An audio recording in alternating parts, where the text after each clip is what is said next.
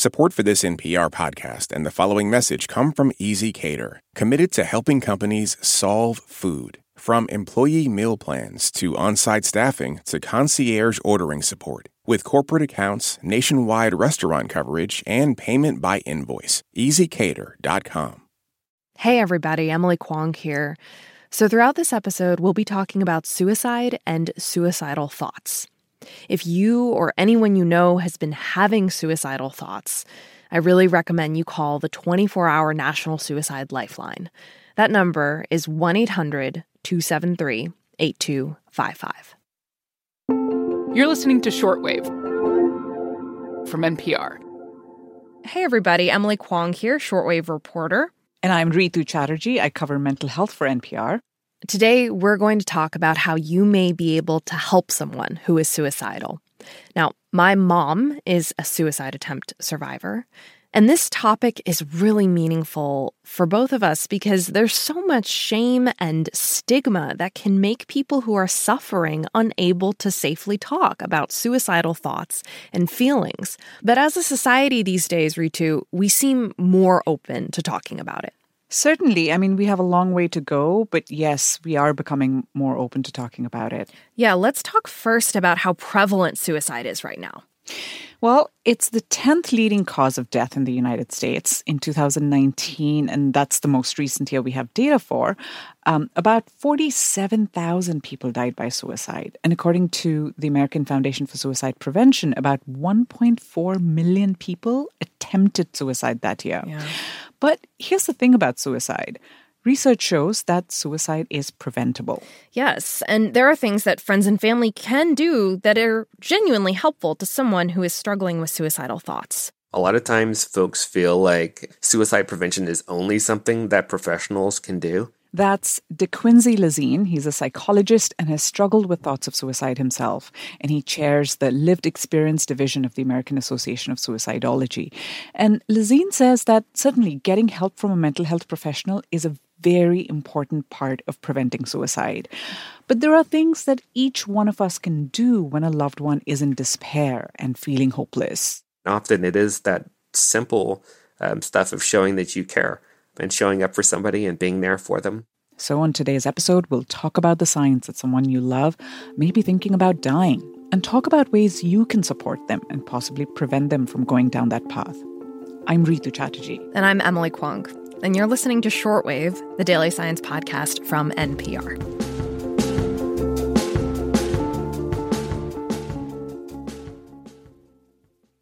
This message comes from NPR sponsor Comcast Business. Is it possible to get business internet you can really rely on? It is with Comcast Business, keeping businesses of all kinds up and running with a network powered by 99.9% reliability. Plus, advanced security to help outsmart threats to your data, and 24/7 customer support to help anytime. With Comcast Business, reliable business internet isn't just possible, it's happening. Restrictions apply. Actual speeds vary.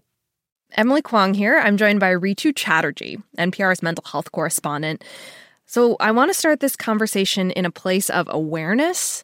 How can you even tell if a loved one may be feeling suicidal? Well, Lazine says watch for certain warning signs. The most obvious is probably just talking about death and talking about suicide, mentioning it either casually or even if it's jokingly or specifically talking about it for themselves. And then there are the less obvious signs like sudden changes in behavior. There would be changes in their mood, usually towards greater agitation or greater sadness, increased anger and irritability, changes in substance use, so radically increasing the amount of substance use or beginning to use substances if they hadn't done that before. There are some changes in sleep or eating. Now, during the pandemic, a lot of people may be experiencing these changes in behavior, sleep patterns, moods. Mm-hmm. It doesn't mean that they're all thinking about dying, but having mental health issues does increase people's risk of suicide.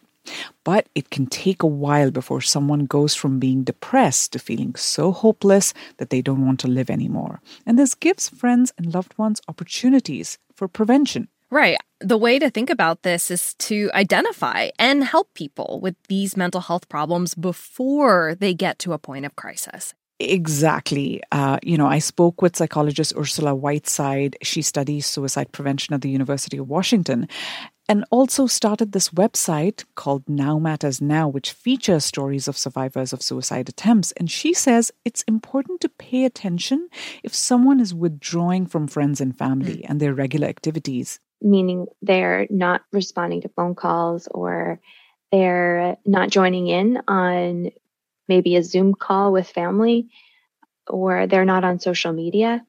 That's one time that it makes sense to get curious about what's going on with your friend when people start to disappear. And she says when somebody is really struggling, feeling hopeless and overwhelmed, keep your eye out for more subtle signs. People often use fewer words and have a harder time communicating. They say things like, I can't do this. I'm just so stressed. They might just sit there really quietly for long periods of time, sort of spaced out. Yeah. So let's say you've noticed some of these warning signs. What do you do next? First thing Whiteside says is check in. Ask if they're okay. Let them know you're there for them if they need you. She says if you're unable to talk to them directly, leave a voicemail, write a letter, send a text message. It seems small, but she says it can have a big effect. Yeah. A message like that might say something like, refer to a memory that you have of them, like a positive memory, and say that you miss them or say that you're rooting for them. Also, Whiteside says be prepared not to hear back, but keep checking in, especially if they don't respond. Because remember, not responding could be a strong sign that they are struggling. And this is a way to just kind of keep pulling that person back to the reality of your friendship or your family. I love hearing this because it does take some loving persistence, I think, to reach for a person who is withdrawing. And if your loved one responds or just decides to share with you that, yes, I am feeling depressed, overwhelmed, hopeless, or you just worry about a sudden change in their behavior, Ritu, how do you know if they're thinking about ending their own life? Experts say just ask them directly. Okay. And I know this can be really hard to do. And here's how Whiteside says she would approach it. I might say, a lot of people I know have been having suicidal thoughts during this period, especially when they're going through things similar to what you're going through. And I think it makes sense that some people just want to not feel this way anymore. Is that something that's going on for you? Because I'd like to see if there are some things I could do to be helpful. That's great. Absolutely. She says asking about suicide does not make it more likely that they will attempt to take their own life. But she says if you broach the topic, listen calmly with an open mind. You're asking because you want to be helpful, not because you're going to call 911. Yeah, this is a really important point to talk about because we've been taught to call 911 in emergency situations, but I know that's not always the best approach when a person is feeling suicidal. That's right, Emily. Suicide prevention experts say that if your loved one tells you, yes, I've been thinking about dying, first of all, stay calm. But if you're worried about them, the first number to call is the Suicide Prevention Lifeline, because trained counselors there can connect you and your loved one to support and help in your community. Now, if someone has already hurt themselves or if they're in imminent danger and are unwilling to keep themselves safe, that's when to call 911. But experts say that calling 911 at the mere mention of suicide often takes away the person's sense of agency or makes them feel scared if the police get involved, because calling the police can escalate things. Ritu, we know that during the pandemic, suicide lifelines and crisis text lines have been flooded with calls and texts, which means a lot of people are going through this right now. That's right. But Whiteside says the vast, vast majority of people who have thoughts will not go on to kill themselves. I think there's a lot of hope in that. And that's great. But how do you know whether your loved one is at high or low risk of acting on their thoughts, right? So researchers at Columbia University have developed a handy set of 6 questions that can help you figure this out, whether your loved one is at high or low risk of attempting. So how can you find those 6 questions? All you got to do is Google Columbia Protocol. Okay. And that protocol has questions like, have you wished you were dead or wished you would go to sleep and not wake up? As well as, have you had any intention of acting on those thoughts? And someone who answers yes to that last question is at high risk, in which case you should ask them if they have a suicide plan, if they know what means they might use if they attempted.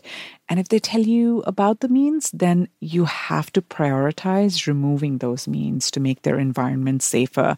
For example, if they're thinking of taking medications, make sure those are locked away. Or if they plan to use a gun, make sure the gun's safely stored so they can't access it in a moment of crisis. And isn't there a lot of research on how removing lethal means can prevent suicide? Exactly. That's in fact one of the surest ways to prevent someone from attempting when they're in crisis, because for people struggling with suicidal thoughts, the urge to act on them can come very suddenly. And the good news here is that these intense feelings are usually fleeting. They last about a day or two. And your job during this time is to help your loved one calm down and not act on their feelings. Whiteside says, you can help them relax by literally cooling them down. Get an ice pack for them. Or if you're on the phone with them or on FaceTime, just get one yourself, ask them to get an ice pack and give them company in like applying that ice pack to your face and neck and their face and neck. Yeah. And you can have the same effect by using paced breathing. Isn't paced breathing just deep breathing? Yeah, it's when you breathe in and breathe out really slowly and through your stomach and try to make your exhales longer than your inhales. Like that. That's right. And once you've calmed your loved one down, the second step, Whiteside says, is to tell them to make no important decisions, especially deciding to die. So not panicking, ignoring thoughts that you don't care if you die, stop using drugs and alcohol, and wait. And the third step, she says, is make eye contact with them. Mm-hmm. There's not much else that grabs our attention like looking in someone's eyes. It can drag you out of your deepest, almost edge of sleep when you're sitting in a classroom and the teacher looks into your eyes. It'll just jolt you awake, but also it can be used to drag yourself out of a negative brain space. And if you're with them, if you can, stick around with your loved one until the crisis has passed. Yeah, the sticking around is important because something else may come up. Exactly. That spurs another difficult moment. Right. And you want to be there for that sort of fleeting, during the duration of that fleeting urge. And for somebody who's feeling completely hopeless, to know that you are loved and valued can make a huge difference. The first time Lazine had his most intense suicidal thoughts, he told his close friends how he was feeling. And he says most of them told him, I love you and I totally want you to stay around. I want you to be here. I think that you have a lot that's possible to live for. And Lazine says starting a conversation with his friends is what helped him get treatment for his depression. His best friend made an appointment for him with a therapist and even went with him for that first appointment. That's a good best friend. That's an amazing act of love. Absolutely. Last thing, Ritu, this is the hardest thing to acknowledge in this episode, but it's real. Many people do take their own lives. Yeah. So what do mental health experts say to those loved ones who may not have been there or were not able to intervene? Because I know there are millions of people out there carrying that grief and the many feelings of that. Yeah, what they told me was that, you can do all the right things and still lose the person, and it's not anyone's fault. And the most important thing to do here under any circumstance is to also take care of yourself because this is hard work. Make sure you have social support and if necessary, seek mental health care for yourself. Yeah, like you've pointed out, Ritu, this is daunting and exhausting to walk this road. Yep. So being open to seeking help for yourself along the way is key. You can't help someone unless you get help for yourself. And if you're overwhelmed and you don't know what to do next, you can actually call the Suicide Prevention Lifeline, 1-800-273-8255. That's right, Emily. And there are peer support groups as well for the loved ones of those struggling with suicide. And a good place to find a peer support group is NAMI, that's the National Alliance on Mental Illness. And you can reach out to your local NAMI chapter for what's available in your area. Ritu, thank you for having this conversation with me and getting this information out there. Thanks for having me, Emily. This episode was produced by Thomas Liu, edited by Giselle Grayson, and fact-checked by Rasha Aridi. The audio engineer for this episode was Gilly Moon. I'm Emily Kwong. And I'm Ritu Chatterjee. And you're listening to Shortwave, the daily science podcast from NPR.